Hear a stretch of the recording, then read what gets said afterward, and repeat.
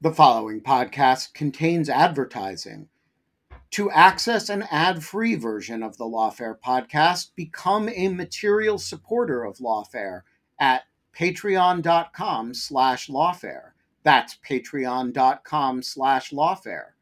Also, check out Lawfare's other podcast offerings: Rational Security, Chatter, Lawfare No Bull, and The Aftermath. Tired of ads barging into your favorite news podcasts? Good news. Ad-free listening is available on Amazon Music for all the music plus top podcasts included with your Prime membership. Stay up to date on everything newsworthy by downloading the Amazon Music app for free or go to amazon.com/news ad free. That's amazon.com/news ad free to catch up on the latest episodes without the ads.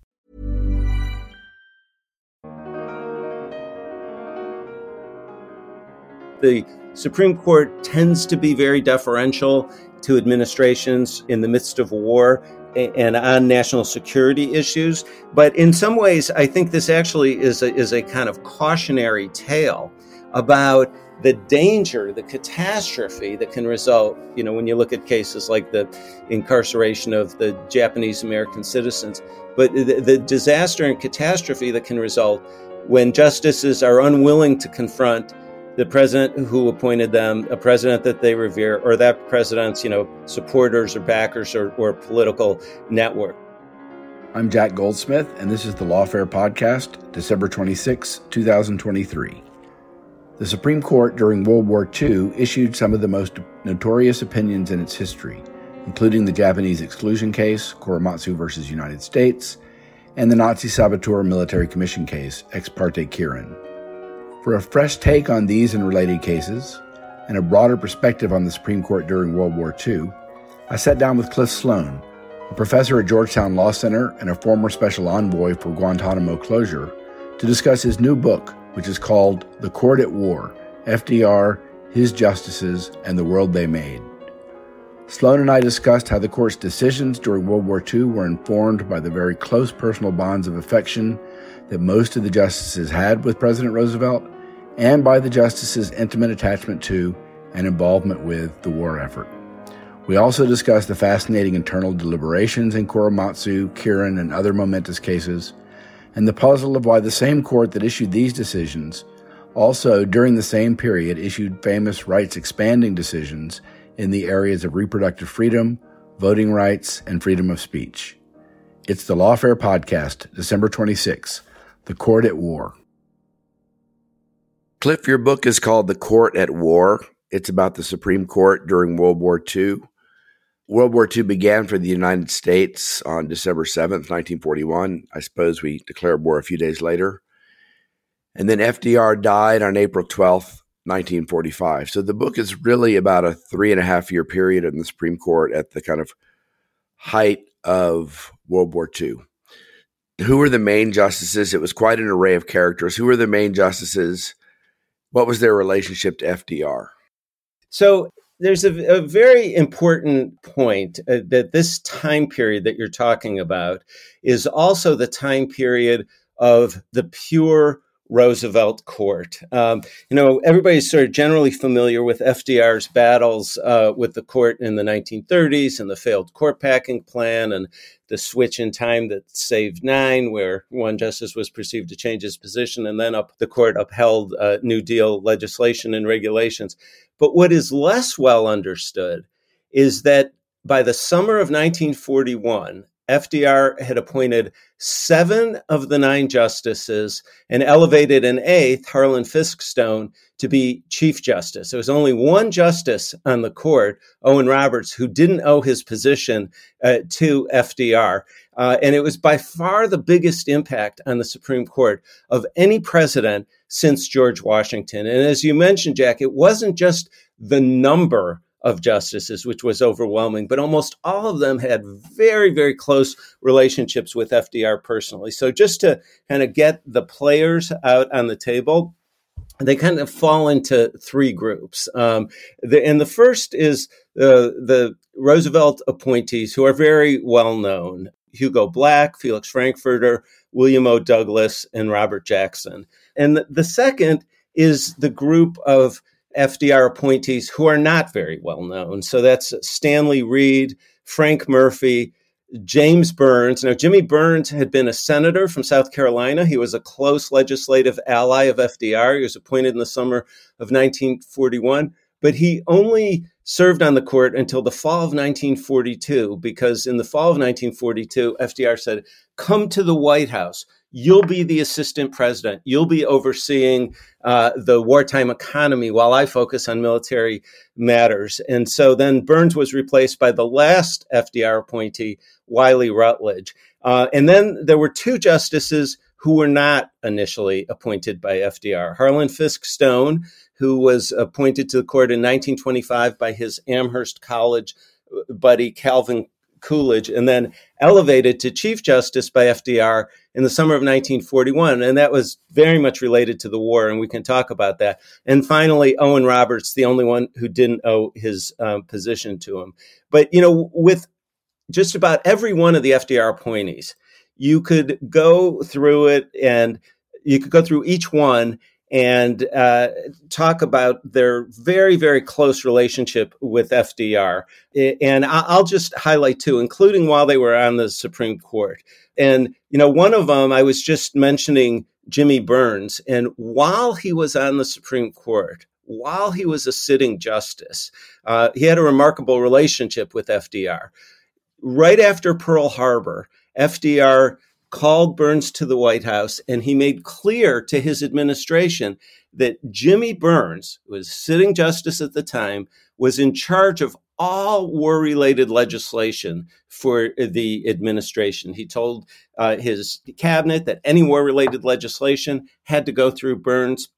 Burns was frequently working out of the White House with FDR and his aides. In fact, there was one day when he was supposed to announce an important opinion, and he couldn't because he was huddled with FDR and his aides. And FDR made it clear he was, quote, a key intermediary between the administration and Congress on all the war-related legislation. And there was a lot of it, and it was very important, and all of it could have come before the court. And so they had this very, very close relationship during the period Burns was on the court, and then afterwards when Burns was actually working in the White House. But I'll just give you one other example, and that's William O. Douglas. Now, FDR and Douglas were personally very close. Douglas had this meteoric rise. He was appointed to the court in 1939 by FDR when he was only 40 years old. He had already served as one of the first chairs of the Securities and Exchange Commission appointed by FDR. He was part of FDR's poker circle, and he would regularly see FDR. FDR said there were two things he greatly enjoyed about Douglas. The first was that he told great stories, and the second, and this was very important to FDR, was that he made the best martinis of anybody in Washington. But in 1944, when it came time for FDR to run for his fourth term, he decided to sack his vice president, Henry Wallace, and the question became who was going to be his running mate. And FDR initially very much favored Douglas for the vice presidency. He thought that Douglas's humble upbringing in the Pacific Northwest would be very appealing. He loved the way Douglas carried himself in public. He was a bit infatuated with Douglas. He talked about how Douglas's hair blew in the wind. And so FDR told his political appointees he wanted Douglas on the ticket with him. And his political appointees were skeptical. FDR had never run for office. And the chair of the Democratic National Committee was from Missouri and was very close to Truman. So they were pushing Truman. And FDR nominally left it up to the convention, but the week of the convention, FDR released a letter publicly saying he'd be very happy to run with either Harry Truman or William O. Douglas. They were the only two names on the letter. And again, Douglas is a sitting justice during this period.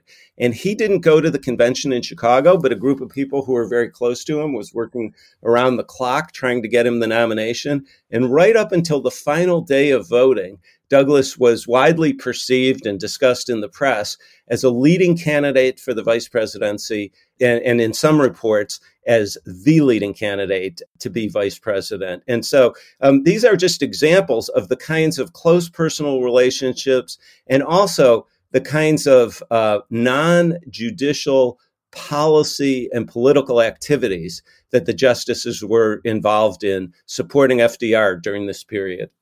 I want to come back later and talk about Douglas almost being the vice president in 1944. And that's a great example, obviously, of how close Roosevelt was to the justices. I just want to mention two more. But let me just say, in general, and I'm just summarizing what you said, what's remarkable about the Roosevelt court during this period is he nominated 7 of the 9. And it wasn't, I'm just summarizing what you said, it wasn't just any 7. These were people who were extremely close to him. You just mentioned 2, but Felix Frankfurter, another one, he was extremely close to, and he sought his advice, and they talked all the time.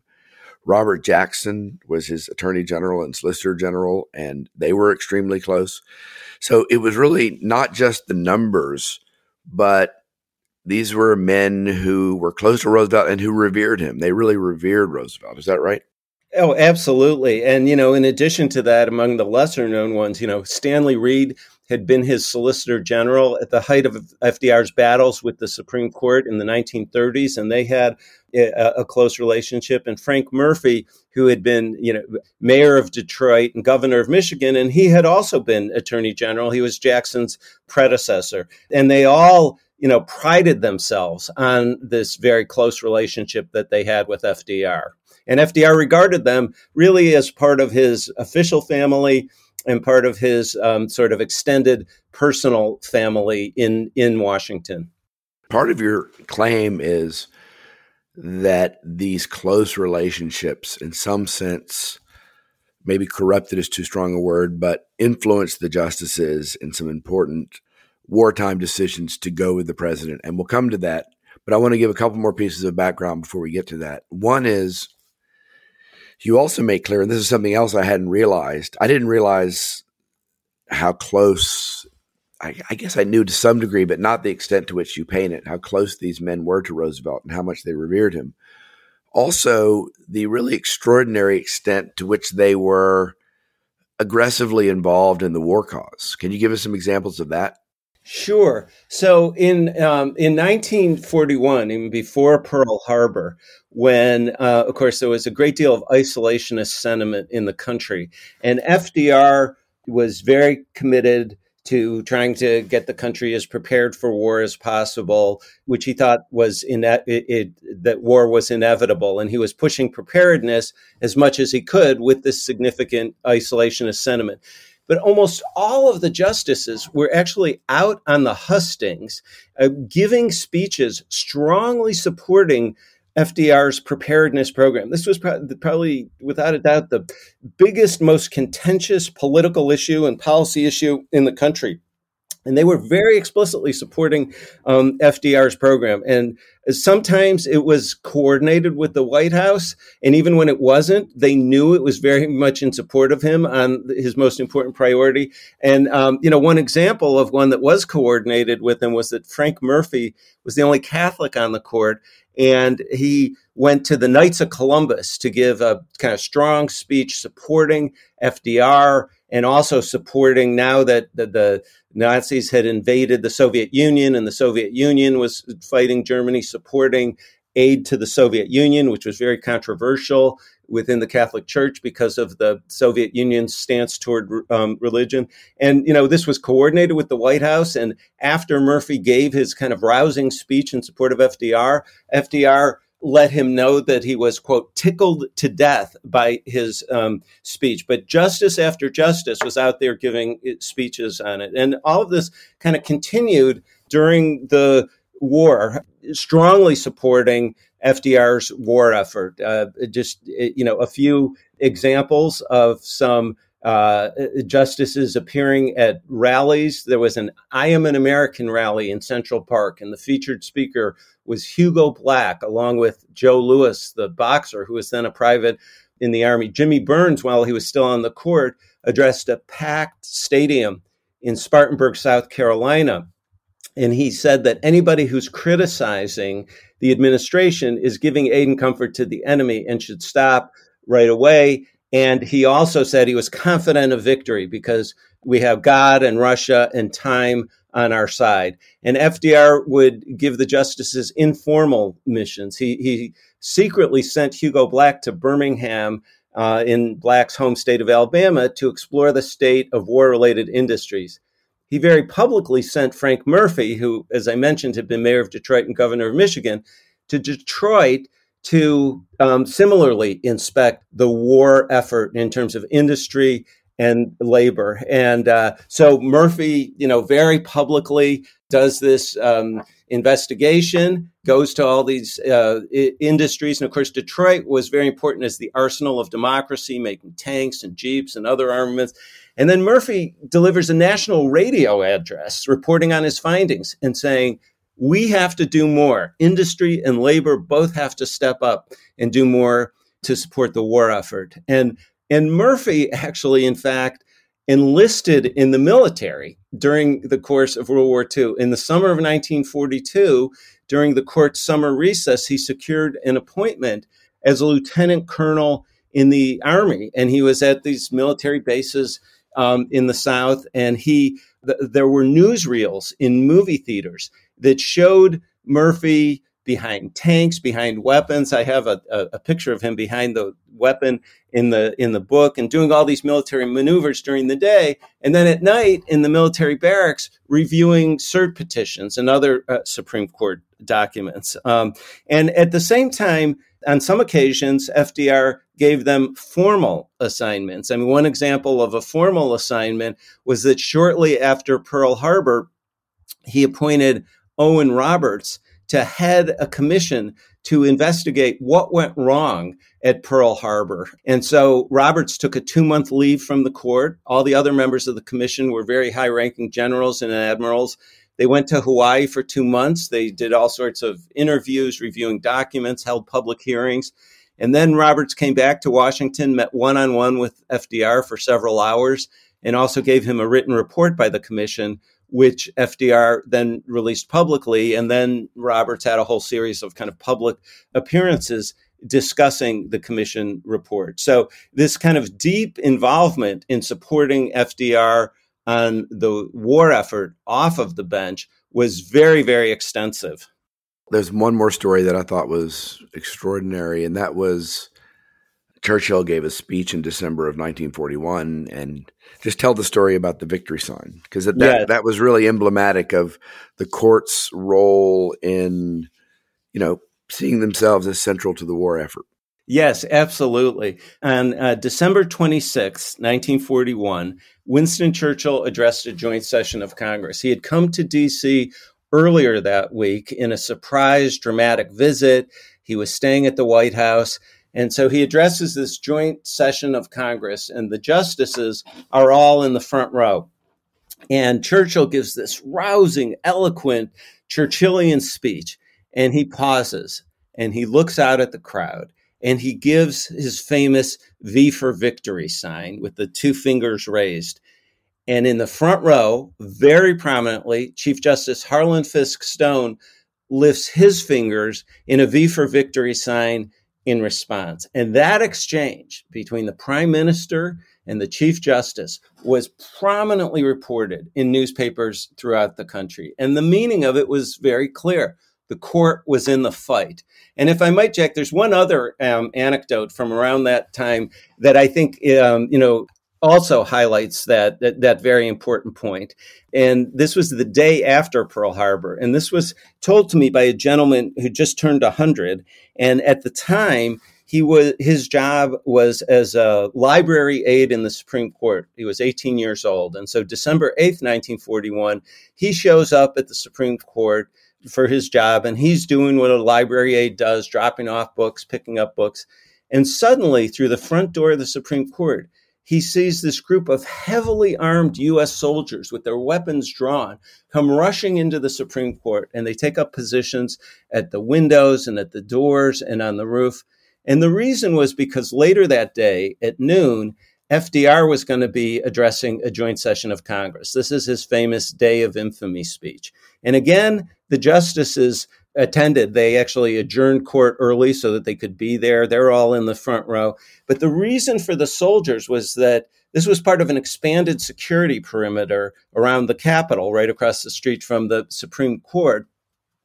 This was only one day after this devastating surprise attack. But again, what you see quite vividly and quite literally is the war invading the quiet precincts of the Supreme Court.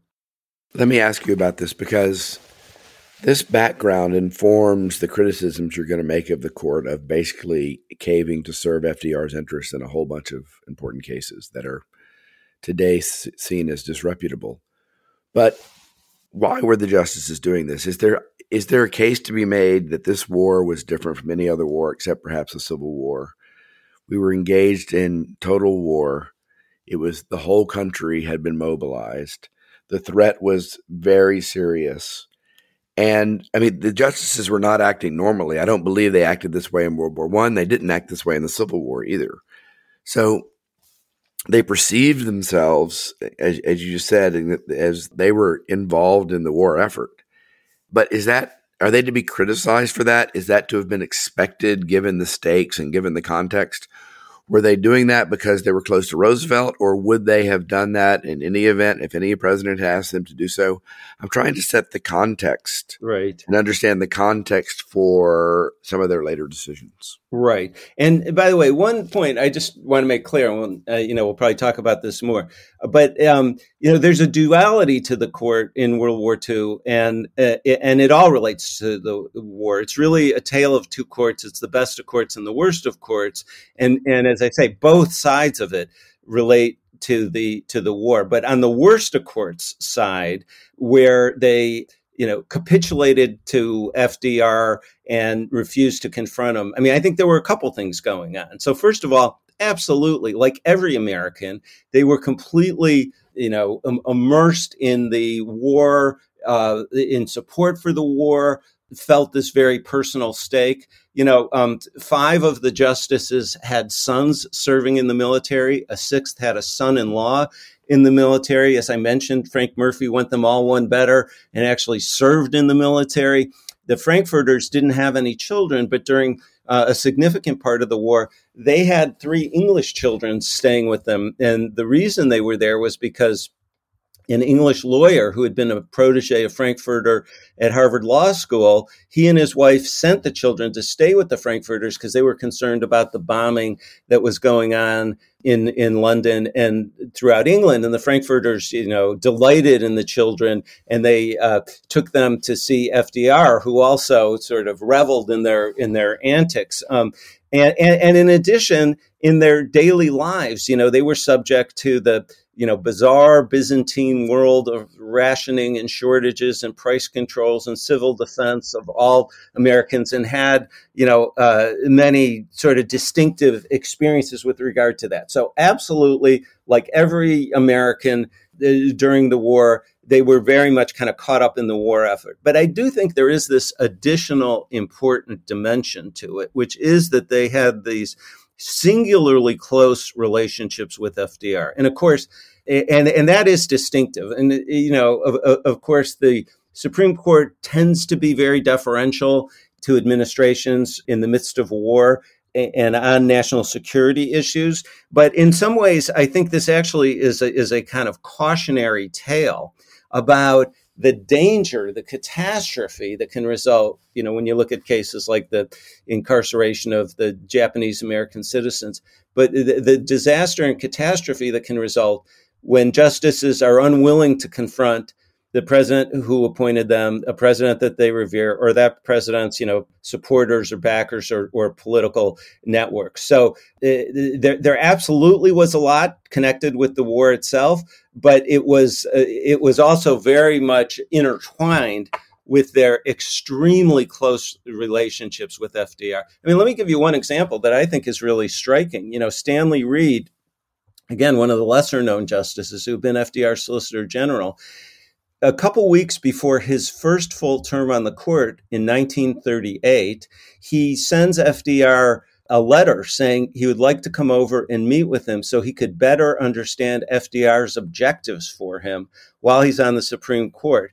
And, FDR scribbles on the letter to his secretary, have him in for lunch. And it's on FDR's schedule that they have a 90-minute lunch about a week later. There's no record of what they talked about. But here was Reed specifically asking for guidance from FDR on his objectives for him on the Supreme Court. And bookending that, after FDR dies in April 1945, there's a memo, Frankfurter writes a memo to the file about a conversation that he has with Reed, where Reed says that, well, now that FDR has died, he will feel freer to vote his conscience because he was always concerned about how their decisions would affect FDR because he admired him so much. And, Frankfurter, in his memo to the file, kind of archly says, well, and he told Reed that he never thought of FDR when he was making a decision. And if he did, he didn't let it affect him. And, I think it's very telling that even on that point, Frankfurter felt the need to argue in the alternative. And of course, Frankfurter throughout the war years and before was sending FDR a constant stream of policy recommendations on every conceivable area and had his proteges, his happy hot dogs, strategically placed throughout the administration, and was involved in the entire portfolio of issues before the administration. So I do think that is an important and a distinctive element of it as well, Jack. Okay, let's get to the cases.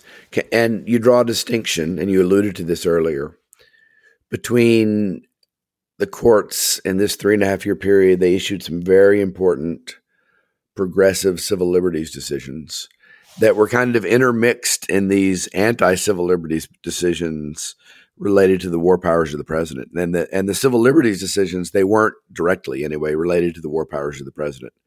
And you draw a contrast between these. Can you just quickly review some of the highlights of the important civil liberties decision in this period as a contrast? Sure, absolutely. So, I'll mention three that I think really kind of illustrate this point. So one of them was Skinner versus Oklahoma in 1942, when there's an opinion by Douglas striking down a compulsory sterilization law from Oklahoma, forced sterilization for habitual criminals.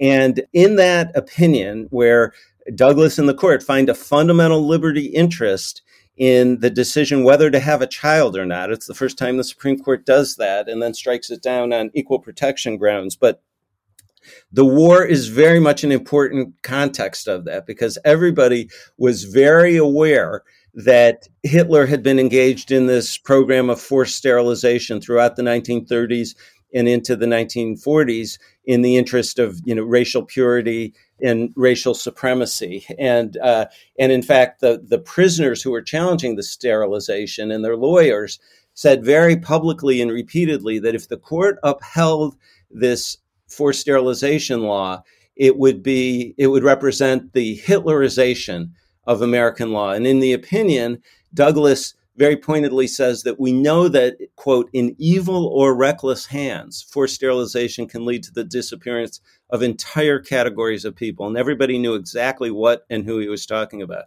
The following year, in 1943, the Supreme Court decides the very famous case of West Virginia Board of Education versus Barnett, the very eloquent opinion by Justice Robert Jackson, striking down at the height of the war this mandatory flag salute that had been adopted in a wave of patriotic fervor after Pearl Harbor, and they did it on behalf of what was then a reviled and despised religious minority, the Jehovah's Witnesses.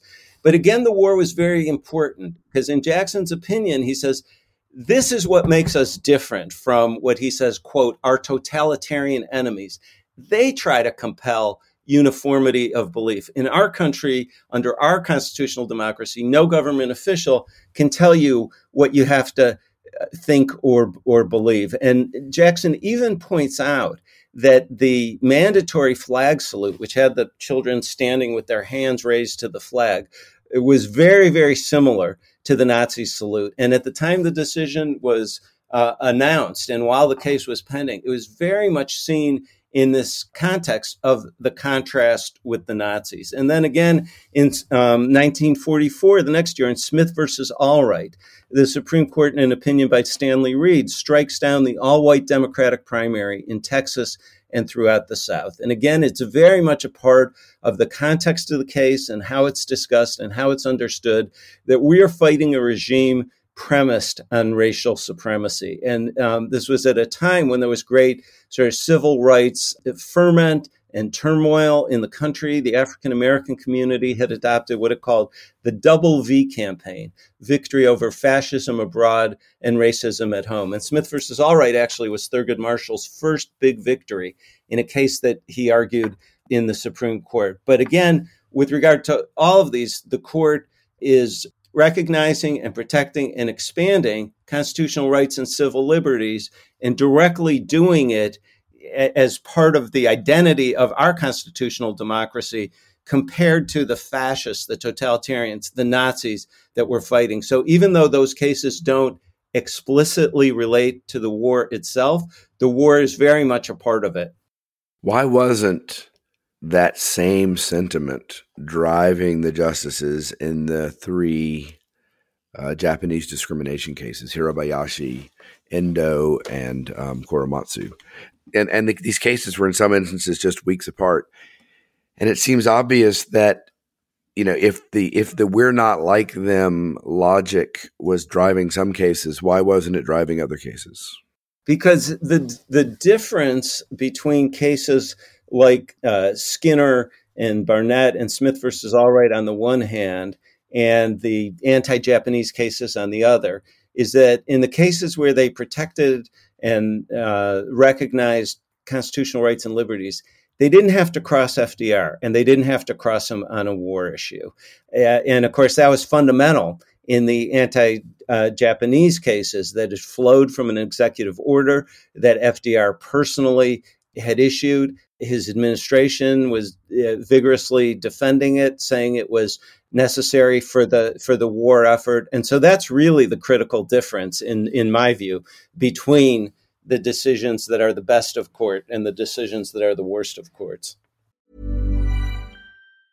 Tired of ads barging into your favorite news podcasts? Good news. Ad-free listening is available on Amazon Music for all the music plus top podcasts included with your Prime membership. Stay up to date on everything newsworthy by downloading the Amazon Music app for free or go to amazon.com/news ad free. That's amazon.com/news ad free to catch up on the latest episodes without the ads. Millions of people have lost weight with personalized plans from Noom, like Evan, who can't stand salads and still lost 50 pounds. Salads generally for most people are the easy button, right? For me, that wasn't an option. I never really was a salad guy. That's just not who I am. But Noom worked for me. Get your personalized plan today at Noom.com. Real Noom user compensated to provide their story. In 4 weeks, the typical Noom user can expect to lose 1 to 2 pounds per week. Individual results may vary. This show is sponsored by BetterHelp. If I could offer you an extra hour a day in your life, what would you do with it? Would you go for a run? Would you sleep in? Would you read? Would you go hang out with a friend? A lot of us spend time wishing we had more time. You actually can create more time for yourself. It's by figuring out what's important to you, making that a priority, and that is where therapy can help you. It can help you find out what matters to you so you can do more of it and less of the things that you don't care about but you actually waste a lot of time on. Therapy is a great way to prioritize what's important to you, to focus on what matters and dismiss the trivial. It's a great way to learn how to set boundaries and how to develop coping skills. It can help you be the best version of yourself, and it isn't just for those who've experienced major traumas. If you're thinking of starting therapy, why not try BetterHelp? It's entirely online. It's designed to be convenient and flexible. You can make it work with your schedule. All you do is you fill out a brief questionnaire and you get matched with a licensed therapist, and you can switch therapists at any time for no additional charge. Learn to make time for what makes you happy with BetterHelp. Visit betterhelp.com/lawfare today to get 10% off your first month. That's BetterHelp, HELP.com/lawfare. Could your political views make you the target of cybercrime, identity theft, stalking, or even violence? I used to think this was silly, and then weird things started happening to me. Someone defaced my car. It had Lawfare license plates on it. Somebody delivered weird antique postcards of Guantanamo Bay to my house. Weird stuff. The volume of personal data online has tripled between 2019 and 2023, and angry individuals fueled by political polarization can access it all for up to 98% of American citizens. And I was one of them. Lots of people were using my name, my home address, other information about me to try to intimidate me. And I want to say that has dramatically slowed down in recent months. And one of the reasons is Delete Me. As I have said before, there are products here that I read the ads because, that's my job. And there are products here that I read the ads because I really use them and really like them. And Delete Me is one of the Lawfare advertisers that I am most enthusiastic about. And here's why. It finds and removes personal information I don't want online, and it makes sure it stays off. It's a subscription service that removes your personal information from all of the largest search databases on the web, and in the process, it helps prevent potential identity theft, doxing, and phishing scams. And here's the important point. It doesn't just do it once, because the information will get back into the systems. It does it, and then it does it again. So the first time I got one of these reports, and they send regular reports at Delete Me, there were a whole bunch of systems that I'd come off of. But then each time I get one now, there's still one or two or three that I'm back on the system, and Delete Me has once again deleted me. So sign up and provide Delete Me with exactly what information you want deleted, and their experts will take it from there. And as I say, they send regular personalized privacy reports showing what info they have found, where they found it, and what they removed. It's always working for you, constantly monitoring and removing the personal information you don't want on the internet. When you sign up, they immediately go to work scrubbing all your personal information from data broker platforms. Your personal profile is no longer theirs to sell. So take control of your data and keep your private life private by signing up for Delete Me, now at a special discount for Lawfare listeners. Today, get 20% off your Delete Me plan when you go to joindeleteme.com/lawfare20 and use the promo code lawfare20 at checkout. The only way to get 20% off is to go to joindeleteme.com/lawfare20 and enter code lawfare20 at checkout. That's joindeleteme.com/lawfare20, code lawfare20. So let's talk a little bit about the Japanese cases. One of the things that your book reminded me of is that it's still Roosevelt's role and attitude in all of this is still kind of inscrutable to me. It didn't seem like a big deal to me. It didn't seem like it was a big deal to him. He didn't seem that he wrung his hands over it very much, and it didn't seem like he was particularly engaged in it. Many of his subordinates, especially in the Justice Department, were. But for Roosevelt, the decision to issue the executive order seemed, he just didn't seem terribly bothered by it. Is that correct? Yes, that is correct. And, he issued the executive order and allowed the policy to go forward really for two reasons. One, there was a push from the War Department that this was necessary for the war effort on the West Coast. Persecution and incarceration of Japanese American citizens and lawful resident Japanese non-citizens. And, it was really driven by, there was a very racist general on the West Coast, but there were also people at the top tier of the War Department who were pushing it very aggressively and saying, is that DeWitt?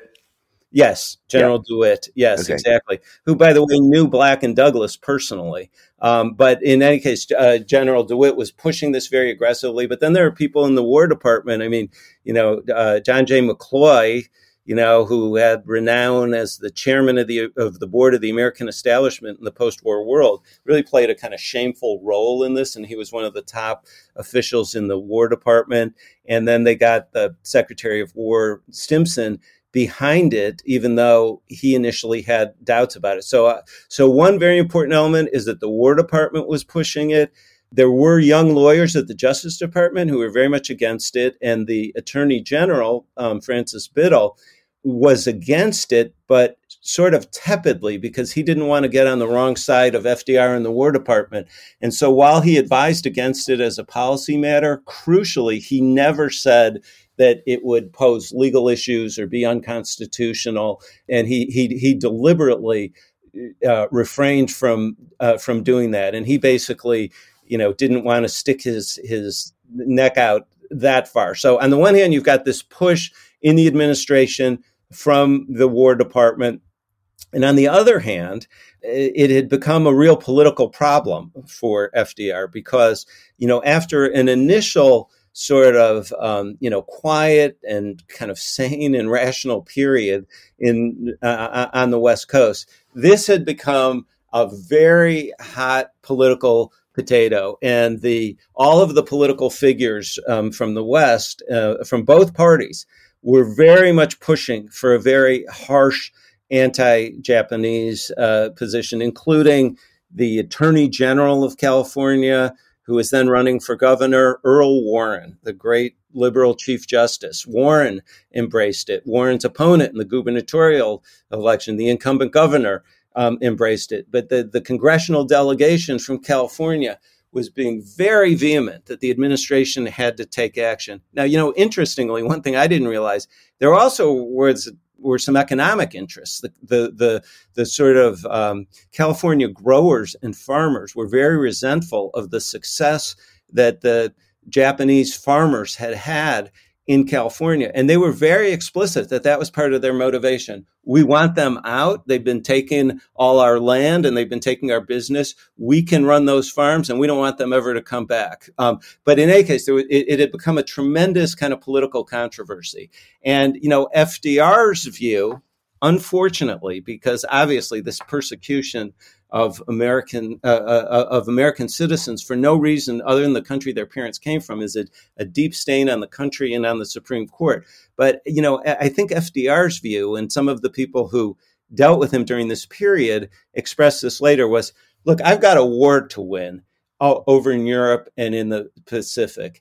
And if, the military is telling me they want to do this is a huge political problem. So I'm just going to let it go forward. I don't want there to be some politically disruptive issue now, and I also don't want to overrule the War Department. And in fact, in 1944, when a number of top officials in the government were telling FDR, we no longer need to have this, he said, I don't want to do anything till after the election, because he did not want to risk it becoming a political issue in the election. So he deliberately delayed kind of phasing out the incarceration camps, the internment camps, until after the election. So there was that political dimension to it for FDR as well.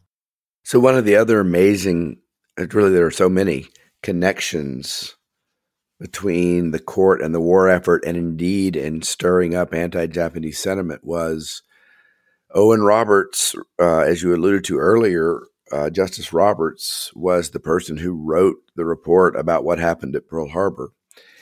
And there were sentences in his report that suggested that there were Japanese Americans in Hawaii who were serving Japan's intelligence interests. And that was one of the, I think, three things you mentioned that really stirred up the anxiety about the intelligence exposure from Japanese Americans on the West Coast.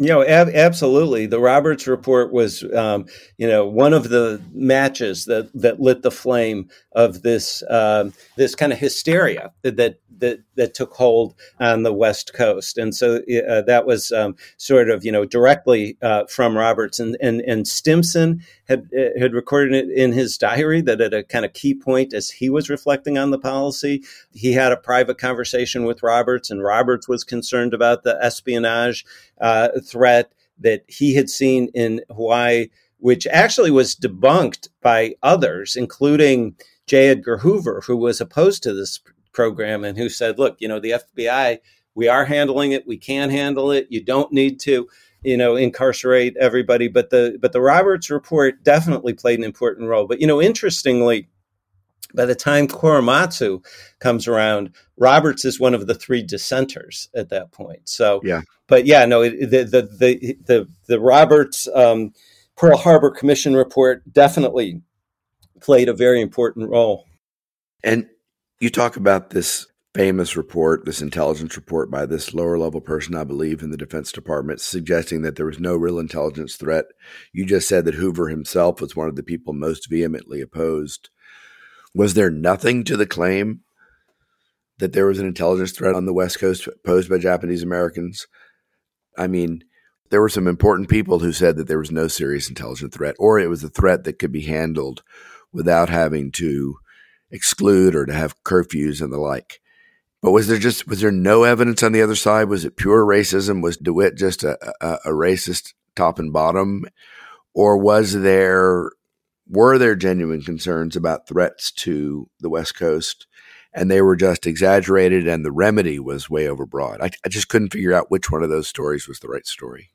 Well, I think there were elements of both, actually. And let me explain why I say that. Because, two of the principal justifications that DeWitt and the War Department gave were, one, that there was evidence of shore-to-ship signaling, and I'll come back to that, and two, that there simply wasn't time to separate the loyal from the disloyal, and there certainly could be a lot of disloyal Japanese Americans or Japanese resident non-citizens, and there simply wasn't time and no way to separate the loyal from the disloyal. Okay, so as to those two justifications, one of the really shocking things about this series of anti-Japanese cases is that the government, the Justice Department and the War Department had information that directly belied and contradicted both of those. So with regard to the shore-to-ship signaling, which,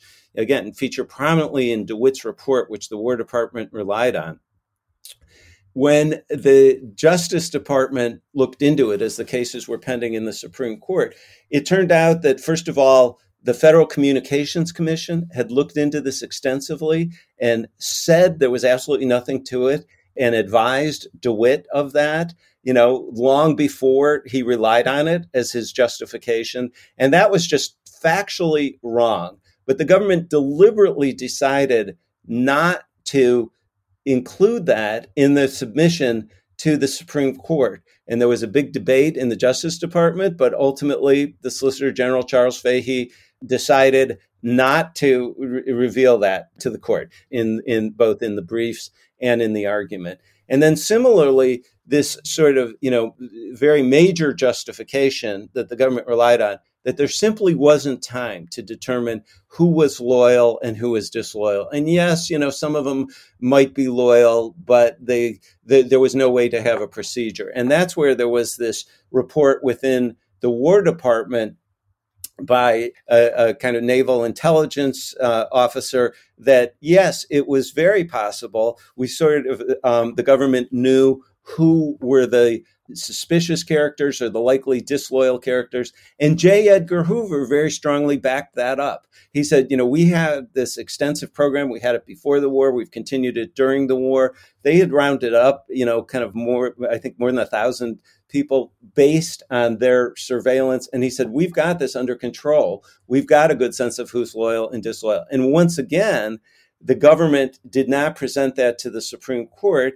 even while arguing as a principal justification that there's just not time for it. So, that all goes to the point of there not being the threat that was there. But the reason I said both, Jack, is because to the extent there was a threat, both the FBI and a sort of major figure in naval intelligence felt that they had adequate means to address it.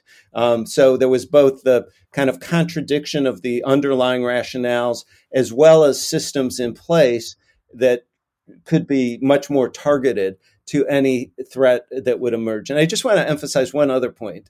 So it's really, again, we're talking about how shameful these anti-Japanese decisions are. It's also, in my view, very shameful that the government did not reveal this information to the Supreme Court. Now, none of that gets the Supreme Court off the hook because even that was my next question. Yeah, because even on the record as it went to the court, it was a debacle. I mean, these are, Korematsu, rightly, in my opinion, is viewed as one of the worst decisions the court has ever issued up there, with Dred Scott and Plessy versus Ferguson. So it doesn't get the court off the hook, but it does add still another, very troubling and disturbing dimension. One other point I just want to mention. So, the first of the big anti-Japanese decisions, Hirabayashi, which upheld a criminal curfew targeted at Japanese American citizens and upheld convictions under it.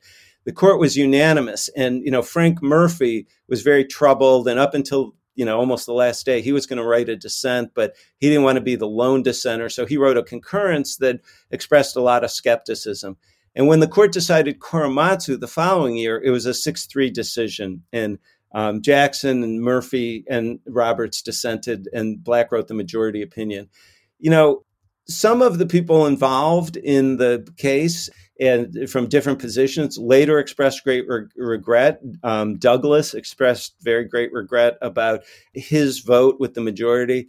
But Black was completely unrepentant. To his dying day, he said that it was justified and that you can't tell the difference among Japanese people, and so it was necessary. And so there was an interesting contrast in how the justices later looked back on the opinion.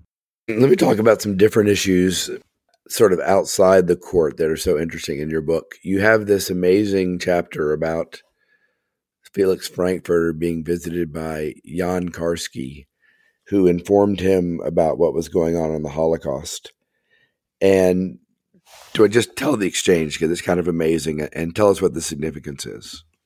Yeah, so, Karski, as people may be aware, was a very interesting and heroic figure, and he had been working in the Polish underground, and he had actually both gone into the Warsaw Ghetto and into a concentration camp, and then had managed through sort of elaborate maneuvers both to go in and to get out. But he was a firsthand witness to the horrors of the Warsaw Ghetto and the concentration camp and what was going on in the Holocaust at a time when there was some information, but his eyewitness testimony was very, very powerful and added tremendously to the picture. And he was sent to the U.S.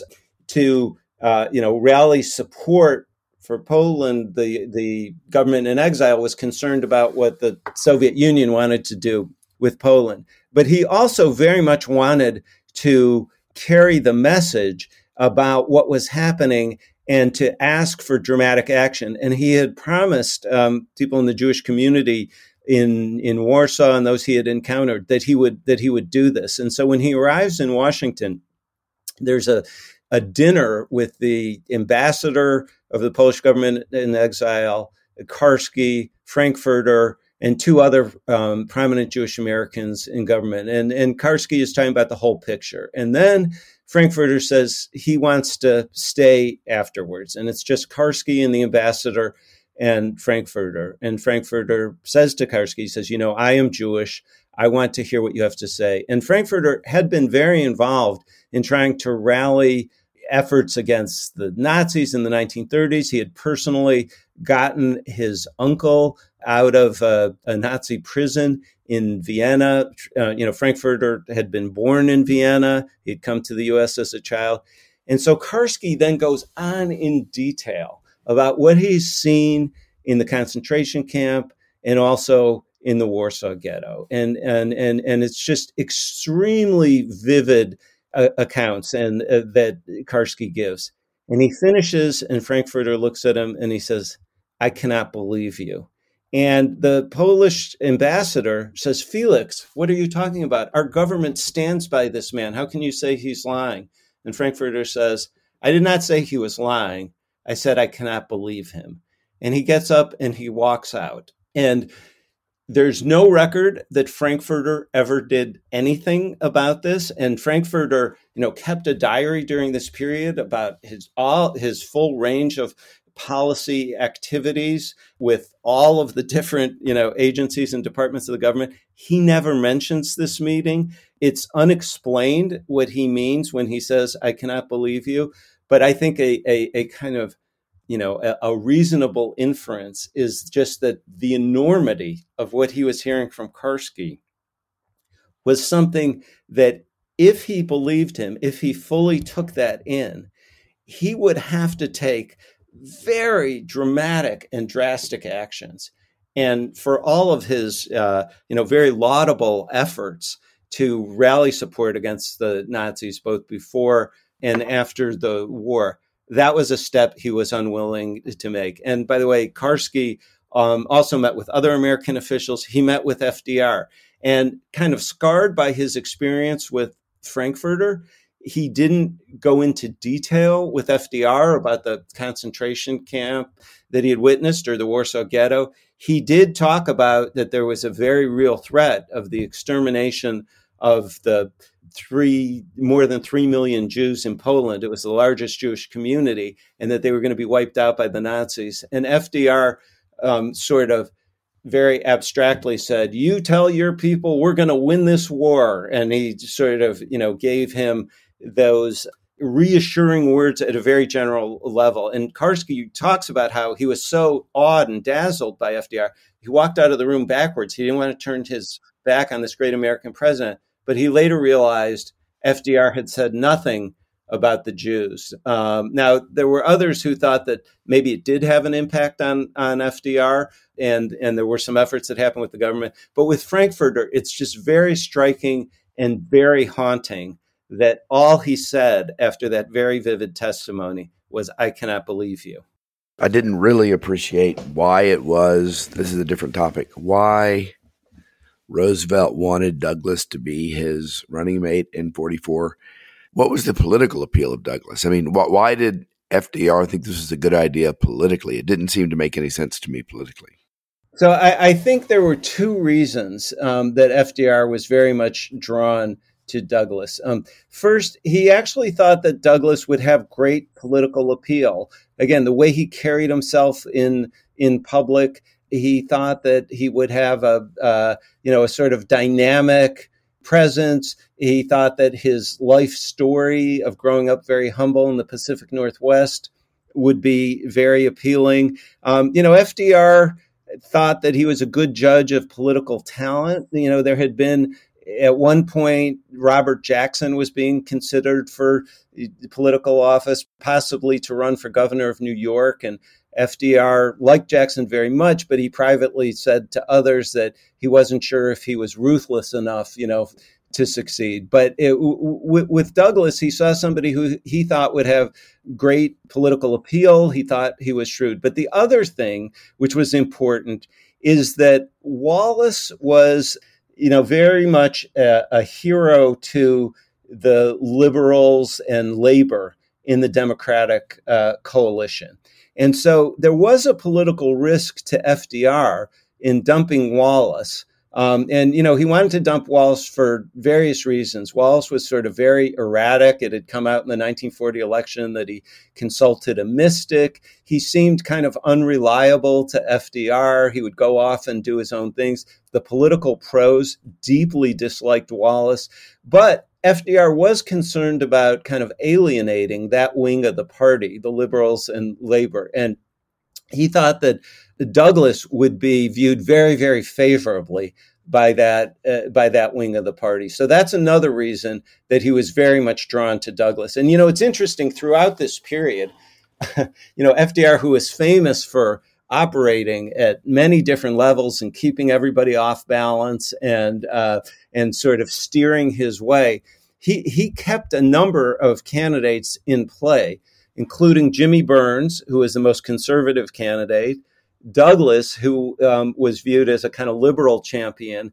and Harry Truman, who was kind of in the middle. And at various times, those sort of three leading contenders, FDR is both kind of playing them all off against each other, and he's also kind of giving assurances, that person is the one that he really favors. And he even did that with Wallace. I mean, he said to Wallace that, he wasn't going to endorse him. And again, he was going to nominally leave it up to the convention. But he did tell Wallace, I hope we can keep the same team together.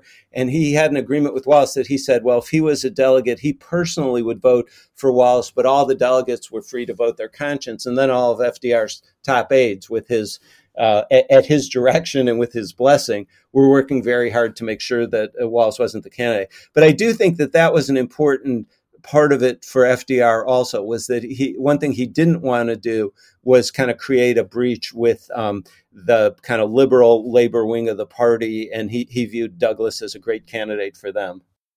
Reading your book and your criticisms of the court and the executive branch for basically caving to the exaggerated pressures of the war and violating the Constitution in doing so, it made me think of Lincoln and Lincoln's violations of the Constitution during his total war, especially he violated the Constitution in a number of respects, but perhaps most notably suspending the writ of habeas corpus when he probably didn't have the authority to do so, ignoring an order from the Chief Justice that he needed to release a prisoner he had detained illegally, raising armies and borrowing money on the credit of the United States, which is supposed to be Congress's job. You seem very unsparing in cutting the court and the executive branch slack. And I'm not saying you should. I'm just trying to figure out your position, given the extraordinary, unprecedented situation that World War II presented and the threat to the nation it presented. Do you feel the same way about Lincoln?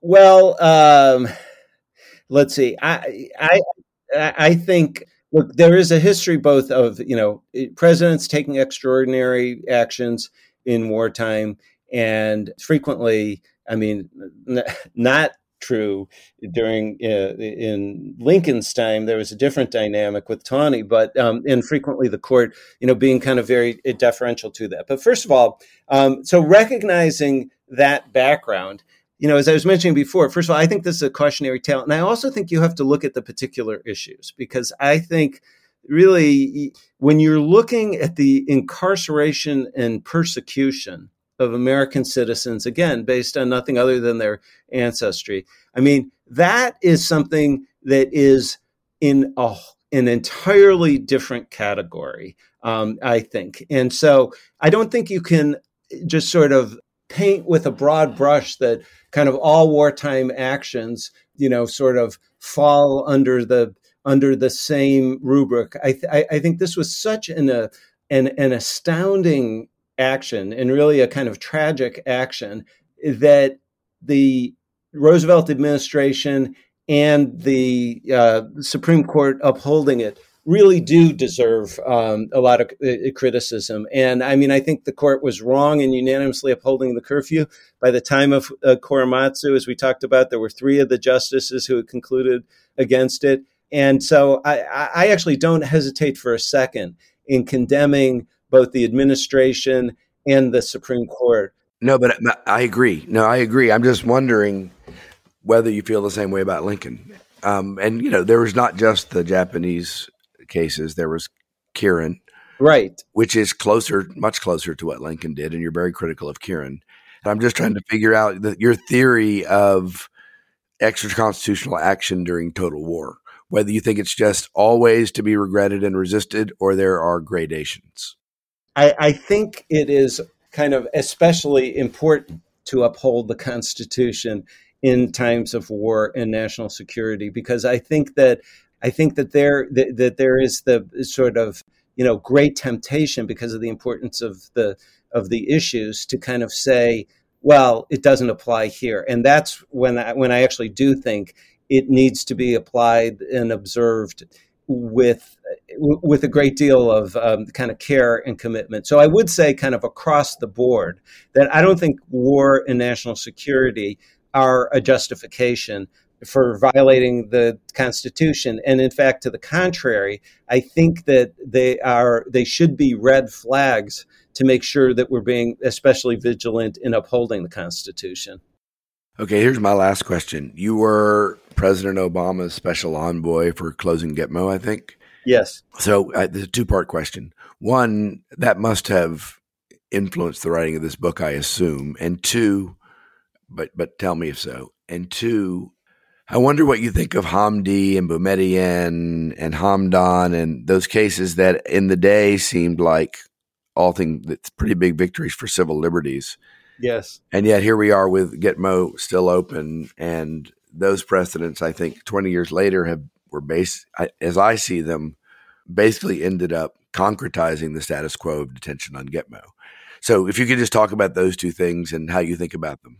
Sure, absolutely. So first of all, yes, my experience as special envoy in 2014 very much played a role in my writing this book, because in connection with that special envoy position, I was reading all the court's decisions on military detention. And I noticed, something that you mentioned earlier, Jack, that Hirabayashi, the curfew case, and West Virginia Board of Education versus Barnett were decided 7 days apart.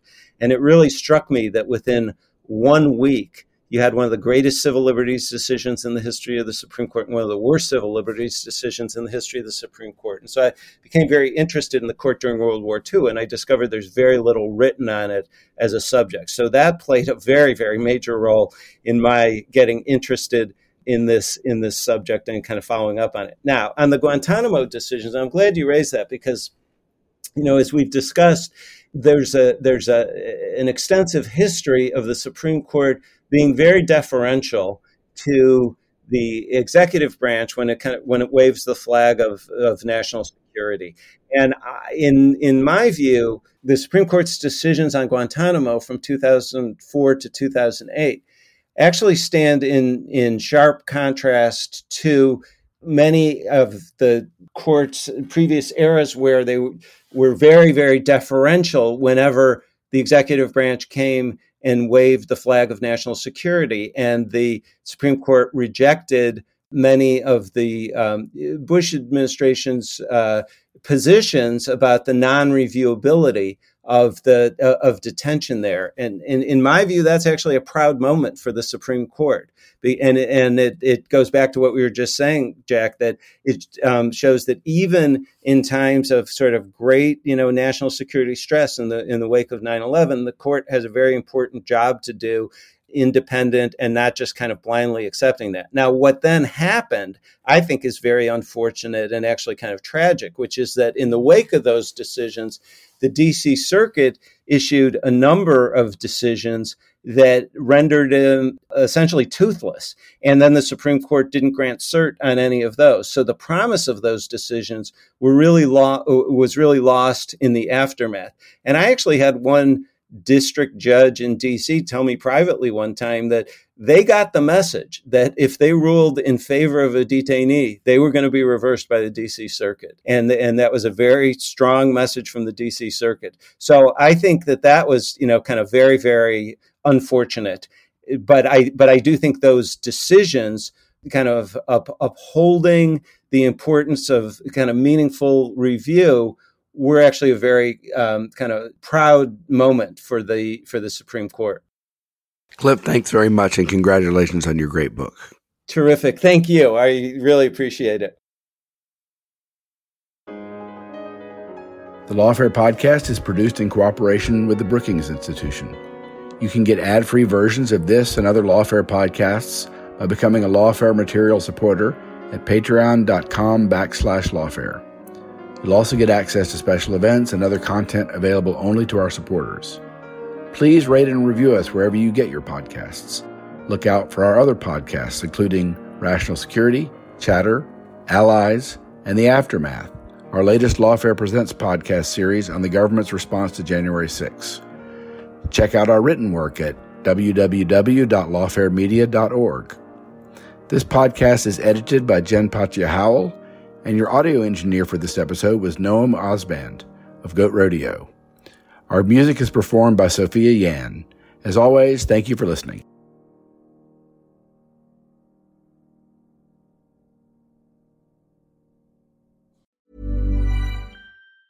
Tired of ads barging into your favorite news podcasts? Good news. Ad-free listening is available on Amazon Music for all the music plus top podcasts included with your Prime membership. Stay up to date on everything newsworthy by downloading the Amazon Music app for free or go to amazon.com/news ad free. That's amazon.com/news ad free to catch up on the latest episodes without the ads.